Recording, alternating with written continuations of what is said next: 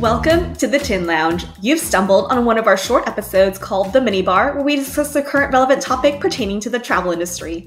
I'm Teresa, owner of Get Out Custom Travels and creator of Fan with Intention. And I'm Corinne, creator of Travel Biz Boss and co-owner of Journeys Travel Company. We won't let you leave without some headlines, so stay with us until the end for excess baggage. So I know I've told you about this earlier, but today Netflix released 2 additional episodes of Singles Inferno, and I don't know if you've heard of it or watched it, but for those who have seen and are watching Singles Inferno, you know what I'm talking about. It's like a Korean dating show. It's a reality show, and it's like the Great British Baking Show, but a dating show. Like, it's feel good. No one is catty. Like, even if they're trying to date the same person, they're not catty. They're very supportive of each other. And so I just watched part of one of the new episodes that was released, and it helps put me in a really good mood. I don't know why. And it's so sweet, so touching, so like, I don't know, like I can't describe it. It's like a dating show, but a feel-good dating show, and a very wholesome feel-good dating show. I need to try it. Just as a background show. I usually go right for British Bake Off if I need a little pick-me-up. But this sounds like a good option because I'm out of British Bake Off shows. Well, the only downside is that you need to read subtitles unless you get the English dub version, which I don't know if they have an English dub version, but it's all in Korean, so you have to read subtitles. I'm okay with subtitles. Actually, I'm trying so hard to help increase my attention span. I feel like these days with social media and TikTok and Reels and all that stuff, so I'm trying to force myself to read more and not multitask all the time. So yeah, good option. That's a good plan. Is that your New Year's resolution? I don't have resolutions. I set intentions, and that is one. I like that. I like that. I was asking a friend. Obviously, I made a whole Trello board with my 2023 intentions, and it's all sectioned out for like personal, overall business, Journeys Travel Company, Travel Biz Boss, and so forth. Yeah, I was talking to a friend about quote unquote resolutions. I'm like, do you make resolutions? And they're like, not really. And I'm like, me neither. I haven't done so in a while because similar to our conversation with Jen, we touched on this. When I feel like I need a course correct, I'll just go ahead and do it. Like, I'm not waiting for a set day, a set time. It's just like, now's a great time. So I'm glad we're going into the new year, even though we don't really use that as a set day to start something. I'm glad we're going into it maintaining our intentions. I do still feel like it's a great time to sort of reorganize. So I'm just bursting with ideas all the time, and they all go into a Trello board, and I sort of like took the time to organize that and get everything where it needs to be, identify my top priorities for this year. So it's just really good to reorganize your ideas, prioritize things, move into the new year, like with some clarity. So I enjoy that part, but I don't like to get too hung up on goals or resolutions. Yeah. Well, before we jump into our discussion this week, we want to give a shout out to our podcast network, Trav Market Media. Head on over to travmarketmedia.com where you can find other amazing podcasts to grow and build your business. Our first article is from Travel Age West, and this was actually a research piece that was done in September, or at the end of September, and I feel like it still holds true with the percentages from this study. And so it's part of Travel Age West's Need to Know research, and there's a link there to give you more information on the surveys that they send out. So what they found was nearly 2/3 of respondents, 62%, charged fees, and 89% feel the decision to implement them was a success overall. Personally, yes, and yes. Definitely a success. And yesterday, I sent out an email to an inquiry, like in response to an inquiry, that let them know that I'm not able to help them with their trip because their budget was too low, but in like a nice way. And I think it was like your template or maybe Kate's template that had the polite decline email. I have a polite decline one with several different reason options. Yes, that's the one. I don't remember if it was from you or from Kate, but it was listing out the reasons, and their budget was just like way too low for what they were looking for. And I'm like, if you have flexibility in your budget or the number of days you want to be away, please feel free to let me know, XYZ. And so they responded like, how about this? So it was one of those things where it felt good to keep those boundaries that I've been trying to I don't know, what's the word, like maintain. But then like to actually uphold them. Yes, uphold the boundaries. I remember our conversation with Jen last week where we're like, the moment we say yes to something, it's a bad idea if you have a bad feeling about it. So I'm like, nope, we're sticking to our boundaries this year. Here is the, honest facts. Give it to you straight. It's not personal. Yeah. It's not personal. Yes. And so one of the advisors they interview in this article is Katie Ehlers. And she was actually at Future Leaders one year when we were there. I think both of us were there that year. Can't remember. But I did meet her a couple of years ago. So she's quoted with saying, after coming out on the other side of COVID-19, my business model changed to charge fees. In my business where I was pouring my heart and soul into clients who I didn't have a secured partnership with, and for them to take all of my information and book it themselves was just work I was not willing to do anymore. By creating that partnership with my client, where my clients hire me for my services, it creates a closer connection and I can work with my ideal clients every day while also being compensated for my time and my work on the front end of my clients' travels. I was in a community forum recently and someone was saying that they went head to head with someone who runs their host agency. And I don't know which one it is, but this person was saying that all the top producing advisors don't charge fees. And I'm like, well, I think that's false because, I work with a lot of advisors. I see a lot going down and I just don't think that's the case. Now, to be fair, I think that some of the highest producing advisors are people like myself who focus on things like cruises, all-inclusive packages they just don't take the amount of time that something like a custom trip does. They, these multi-component trips. So you can produce more. I mean, you're one human being, how much you can crank out in a day. Yes, I have booked 15 cruise cabins in a day. There's no way that you're going to book 15 custom trips to Japan or Portugal. It's just not possible. Right. And I think, I don't charge fees for just booking a cruise either. Maybe that's where that person was coming from. Mm-hmm. But most of the advisors I know, even people who didn't charge a fee for any reason pre-pandemic, are implementing it at least for the more complicated itineraries or for like a Disney where you got to do the Magic Pass or whatever all that stuff is that I don't know very much about.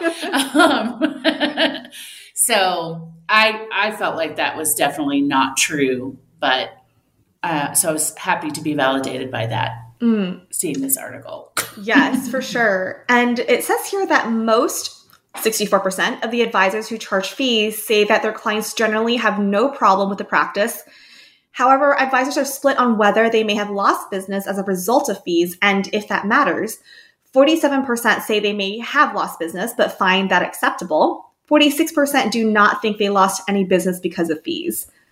I will say I have had plenty of people come back to me since the pandemic and also before I even started charging fees. And this time around where I tell them, I've started charging a design and coordination fee and give them the details, they're like, that's fine. I just did a Travel Joy setup consultation this morning, and the person was telling me that they want to implement fees, and it was a Disney trip. And she explained, I'm happy to do all these things for you. It's $150. And the person's like, okay, cool. And she was like, what?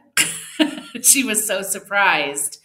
I think when you think about if you lost business, you really have to deep dive into whether that was business worth having. Mm-hmm. I'm not saying that if you don't charge fees, there's anything wrong with that.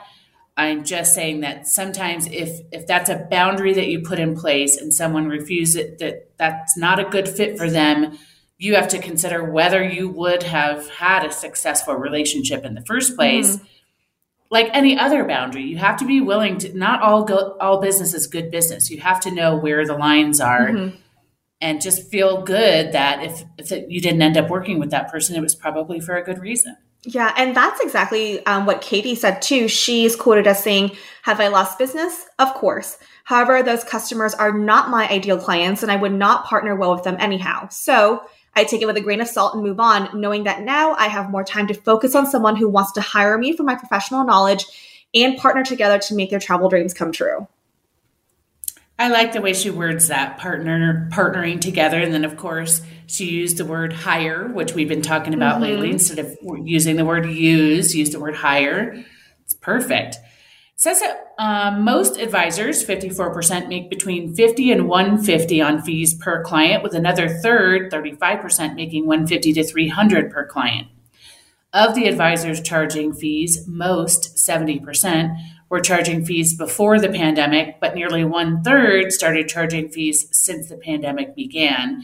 And most advisors have not raised their fees in the past year.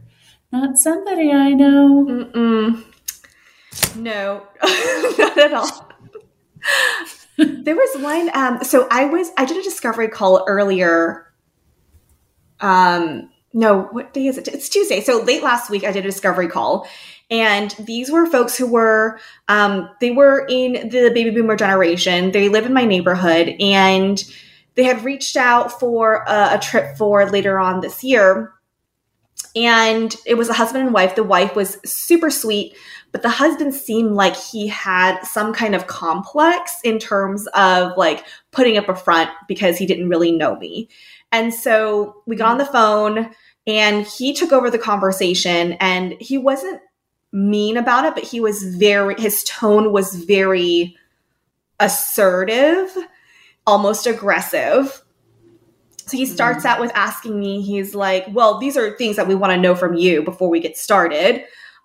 He's like, how long has your agency been open? How long have you been doing this? What do you sell? And he lists off a couple other questions. And then he's like, basically, tell us why we should use you. And I was like, oh my God, I'm getting the tingles as I'm so ready for this challenge and this response. And I'm just like, Jim, those are great questions. And I'm very excited to let you know why you both should hire me as your travel advisor. And then like from that point on, I feel like his tone changed.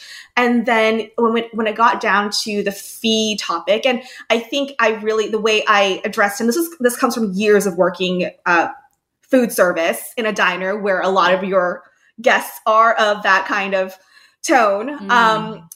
By the end, I had completely won him over and he started talking about the fee and he's like, is your fee, it's from what I saw was $400 and this, I'm like, Jim, it's actually $500 and, gave him all the deeds and he's like, oh yes, sorry about that. And I'm like, yes. I got him. Yeah, you are, Jim. Yeah. You better be sorry. And it's okay. I forgive you. But I feel like it's given me COVID confidence for one, but being able to use the correct language to speak to somebody because I know what I'm talking about. I've been in this for a while. I invest in my education.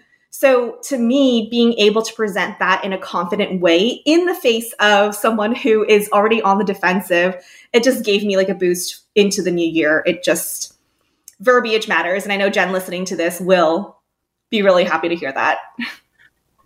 I feel like if there was a way that you could bottle that confidence and sell it, because it makes me so happy to hear you feel like, oh, yes, I love this question. I'm so ready for this question. And I know that a lot of advisors listening are like, man, I wish I felt like that. I think What advice would you give people to get that confidence? It's a change in the way that I view things because in the past, and I think for a hot second, you start taking it personally. You start thinking like, oh my God, like he's attacking me. And then I just think... Yeah, because I was thinking give him the middle finger. Yeah, so like I'm like, oh my God, he could be attacking me. He's attacking like my value. But then I have to remember that not everyone was blessed with the gift of tact.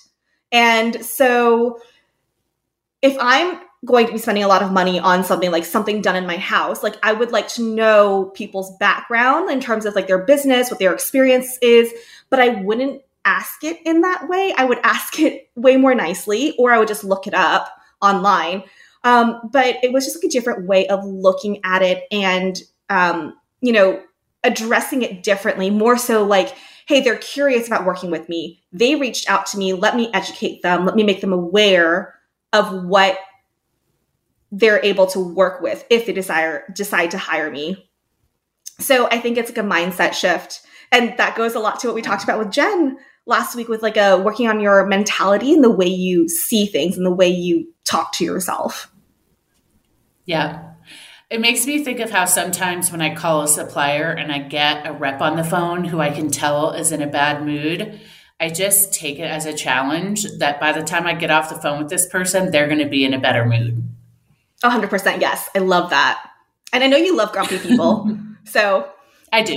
I really, really do. The older, the better. And grumpy for sure. In the article, it gives a couple more numbers here.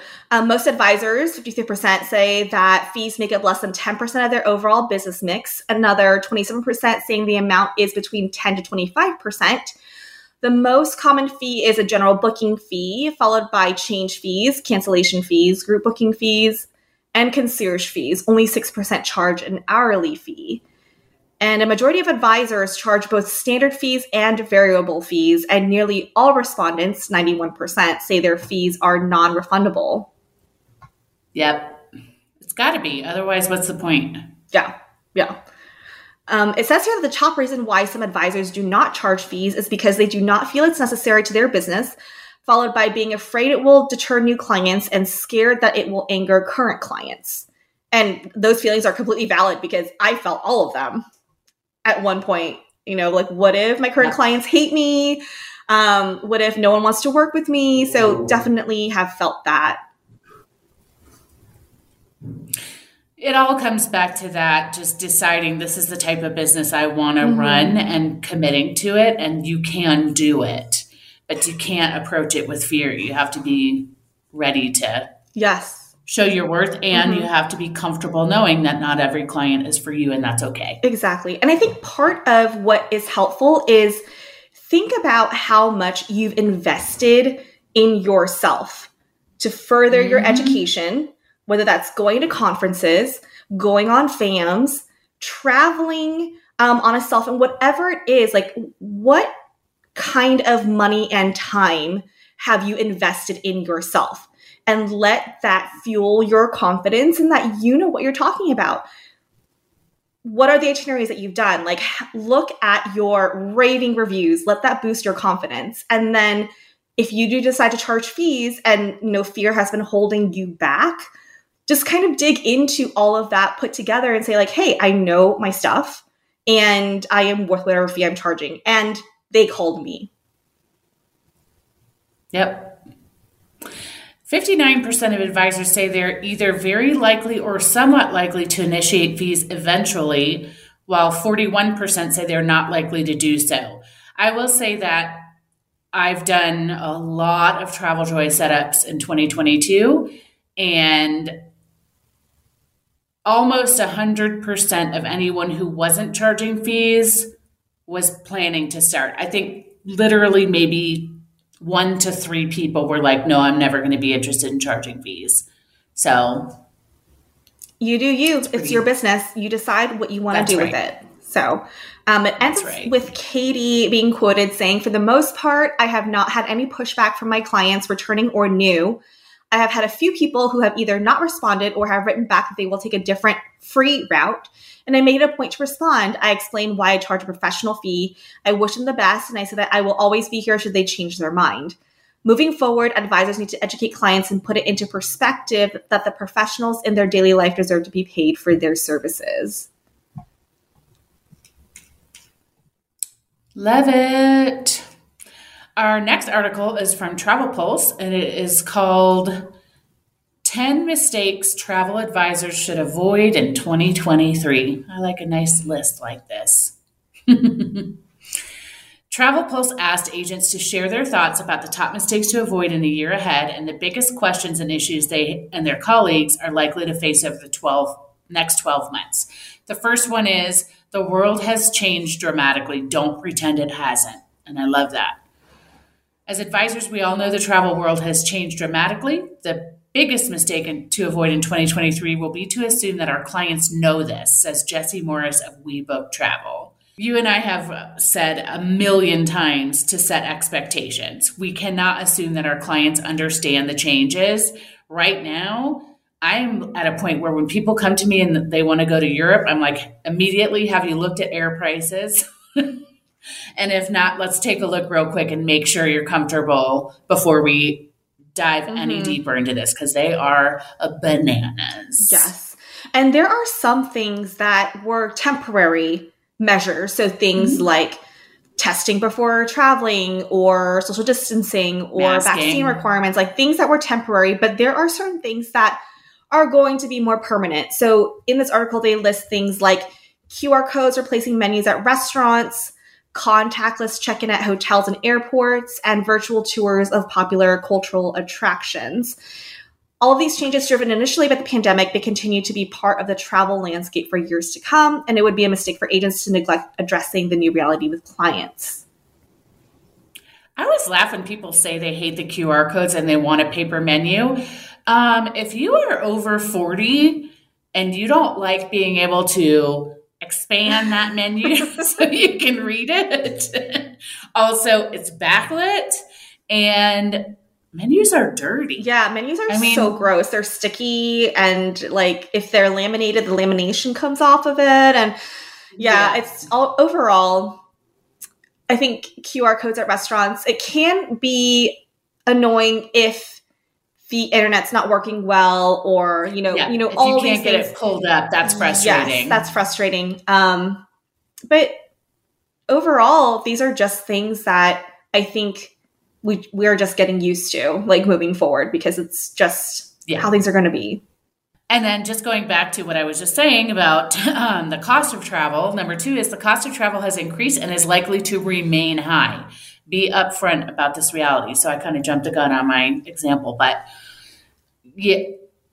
there is no point in walking on eggshells about this fact. Number 1, people kind of know it. If they don't, they need to know it so that you can shift gears if they need to choose another destination or something like that. There's nothing you can do about it. Things cost what they cost. So there's no point in wasting your time trying to talk someone into something they can't afford or what have you. I just think about other industries and how they approach inflation and high prices, especially, in the past couple of years, construction or home renovations and the cost of lumber. How are interior designers approaching it? And that kind of gives me a little push to be able to say, hey, let me approach it the same way, because it is what it is. I'm not going to feel bad about it because I didn't set the pricing. The pricing is what it is. And if you're not ready to take the vacation, or you don't have any flexibility anyway, then we need to look at other options or wait for a better time. Yeah, I'm actually trying to rebook. My closest friends and myself had a med cruise booked for 2020. Obviously, we know what happened. We're all trying to get it on the books for 2023. And I immediately went to them and I'm like, it's $1,500 a person for air. It was $900 back then. Are you comfortable with that? And the bottom line is, it's probably going to be like this. So like, if you want to go to Europe, this is what it's going to cost. Right. So, like, I think we have to get into our heads that $1,200 to $1,500 per person for round trip tickets to Europe in economy, that's just going to be the norm for a while. No more $800 round trip tickets. If you get something like that, there are certain ones, different times of the year, that are along those lines, but for the most part, those are pretty rare these days. The third item is that education will be essential in 2023. Don't neglect this step. Education for you and for your agents is crucial this year. Be on top of your agency, know destinations, requirements, tour companies, and the ins and outs of our industry, advises Tammy Levent, founder of Elite Travel. Clients are likely to be shopping around and comparing the offerings, skills, and knowledge of multiple professionals. Educating yourself so that you stand out in a potential client's mind will be a key to success. You need to have a competitive angle against your competition. Live and breathe what you sell. Or at least show your value against an online travel agency. I mean, if people want to shop around against advisors, we are all so different in what we offer. So to me, that's not really like, you're not my competition, Kareen. We are completely different in terms of our services and who we are as a person, but like at least show your value above what they can get on their own online. Yes, although if charging fees becomes a standard or an industry standard, then we may have to be a little bit more competitive with other people who do similar things to what we do. Like you and I would never be in competition with each other because of the type of trips we book, but you know, you might find yourself having to compete. Not that anyone could compete against you, but I think the way I look at this is that the service and the quote unquote product that clients are buying is the experience they have with you as an individual. So even if there's another advisor who sells the same thing as I do, we are completely different people. And so they might enjoy working with me more because they have a better connection with me, or they might go to the other advisor because they have a better connection with them. And so even though it might be the same itinerary to Italy or, you know, whichever other destination in Europe, at the end of the day, it's what's your connection with the person that you're working with. Even if everything else is the same, that is the one differentiating thing. So to me, I feel like I don't ever see other advisors as my competition because I feel like at the end of the day, we're all so different. Agreed.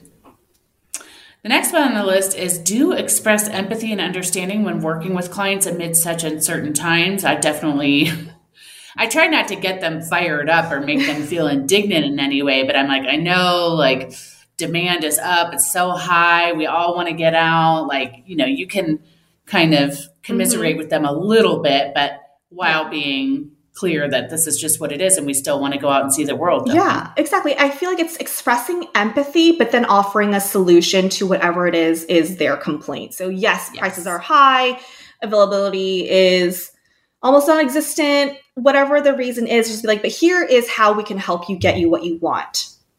So empathy and then offer. Could we shave off a couple days? Yeah. Do we want to, is there another destination on your list that maybe isn't, you know, there's a lot of different things that you can do. And I just did that, rebooking a honeymoon from 2020. We went from 14 nights to 12 just because, and that was still, the price was 50% higher. So it was a 10,000 trip. Now it's 15 with shaving off a couple of nights. But the thing is, you just, like Jen had mentioned last week, it's like, give some of the power to your clients to make a decision because there was a couple I was working with when, you know, we got down to it, we were trying to shave off some items to help save on the cost. And at the very end, I'm just like, listen, this is the lowest we can get it before we have to start removing experiences and removing additional days.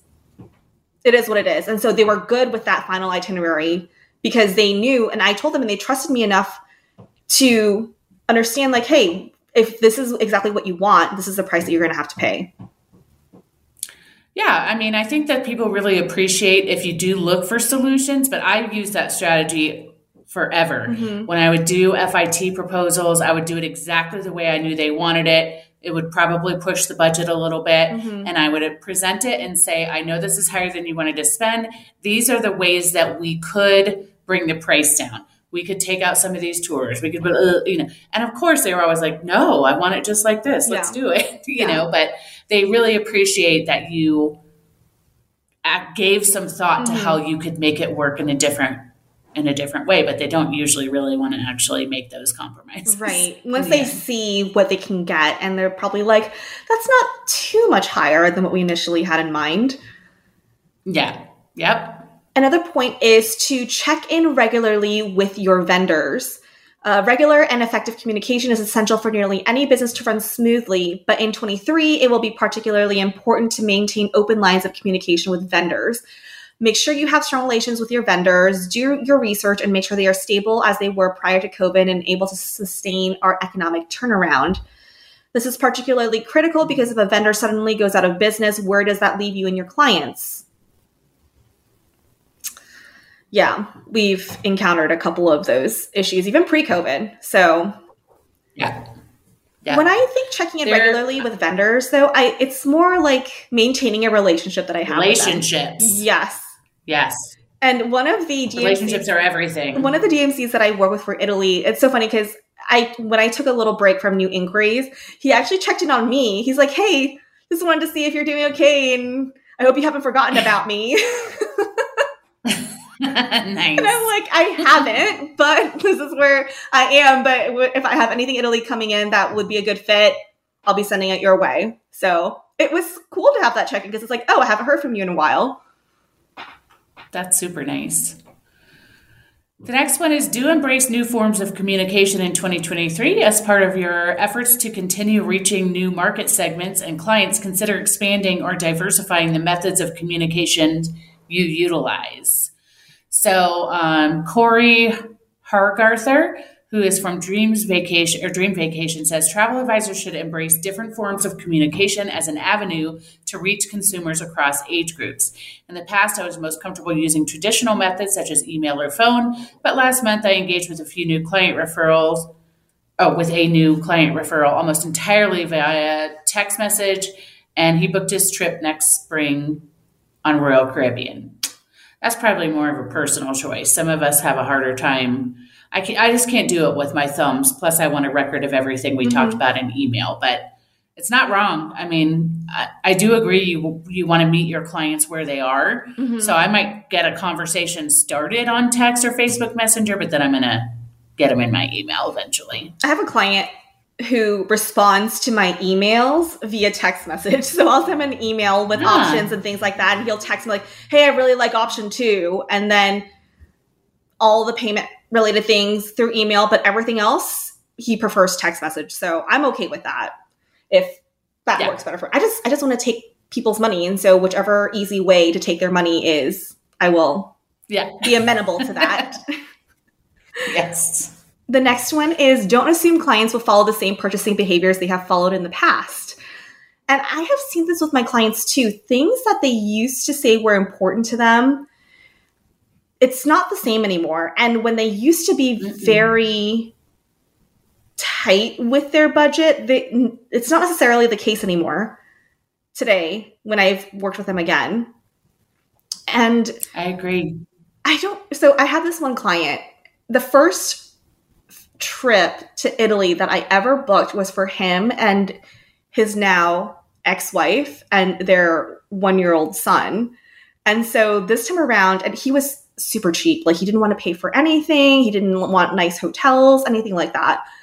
But this time around, he's taking his girlfriend to Italy, going to different places, of course. And he is way more liberal with his funds. So I was initially expecting him to be the same kind of like tight, with his money, but he paid my fee, which in the past he would probably have been like, why are we paying a fee? He paid my fee immediately.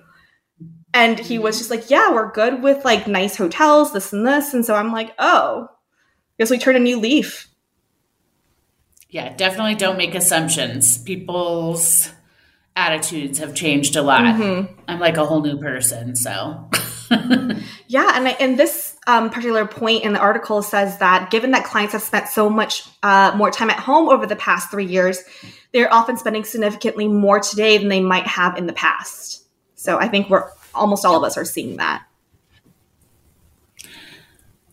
The next one says, don't place too much emphasis on lead-in pricing. Agreed. Kind of for the same reasons. Mm-hmm. Offer a higher category because people are in YOLO mode and might be willing to upgrade. Yes. Last one, continue proving your value with every client. There's no denying the fact that the COVID-19 pandemic brought about major upheaval and challenges for businesses and individuals around the world. But there were also more than a few stories of companies and sectors that not only survived, but thrived.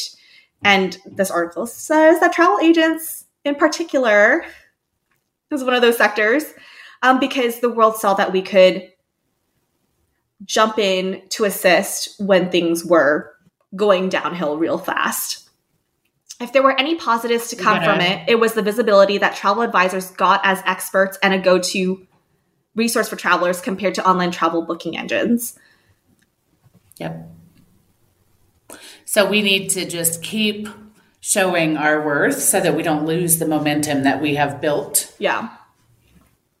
Yeah, for sure. And I feel like a lot of the new clients that at least I'm getting, they do mention that, because I talk to people who have traveled extensively in the past. And one of the questions I'm always curious and excited to ask is, why are you reaching out to me now? Like, why do you feel like you need my assistance this time for this trip? And that gives me a really good idea of what kind of assistance they'll need.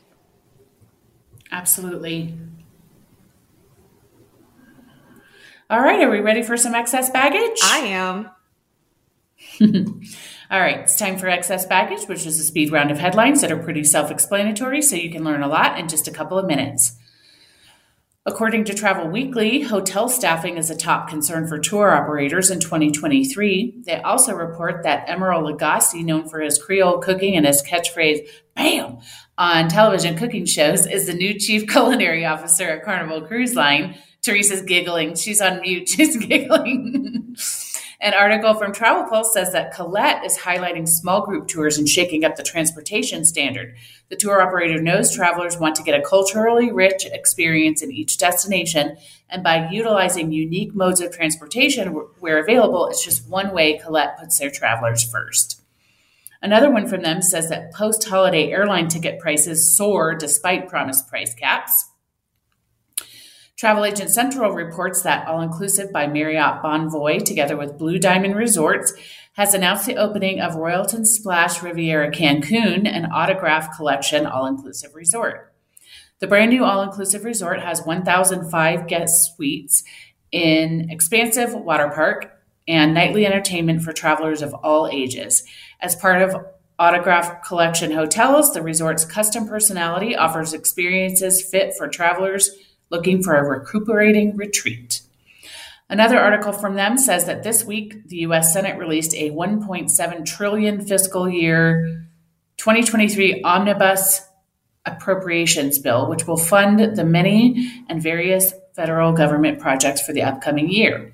Among the inclusions was the Omnibus Travel and Tourism Act. This means, according to the Office of Senator Jackie Rosen, that the U.S. travel and tourism industry would be strengthened by creating an Assistant Secretary of Commerce of Travel and Tourism position to coordinate tourism strategy across the federal government. There currently isn't anyone in the federal government responsible for developing and coordinating this national strategy, making the U.S. the only G20 country to lack an agency or cabinet in charge of tourism policy. AFAR reports that travelers will no longer need to have a pre-departure COVID test or a vaccine pass to enter Hong Kong. According to Travel Market Report, Hilton is bringing a new Waldorf Astoria to San Miguel de Allende. The hotel, the third Waldorf Astoria in Mexico, is expected to open in early 2024, offering 120 rooms and 24 residences right in the heart of the city, within walking distance to Parroquia de San Miguel Archangel in the city's main central plaza. And our high note today is also from Travel Market Report. Contiki reports best booking sales in its history. Even better, the company said that sales attributed to travel advisors was 4 times higher when compared to 2021 sales. And that's it for excess baggage. Just a reminder that all the articles we referenced today can be found in the show notes. Please remember that we didn't write the news, we're just sharing it. If you enjoyed the episode, please subscribe, leave a review, and or share the show. Also, head on over to our Facebook and Instagram pages, which are both under the Tin Lounge. We'll link them in the show notes. Have any questions, comments, or just want to say hello? Please shoot us a DM or email us at hello@thetinlounge.com. We'll see you all next week. Bye. No one can do it like we do it, like we do it, like we do it.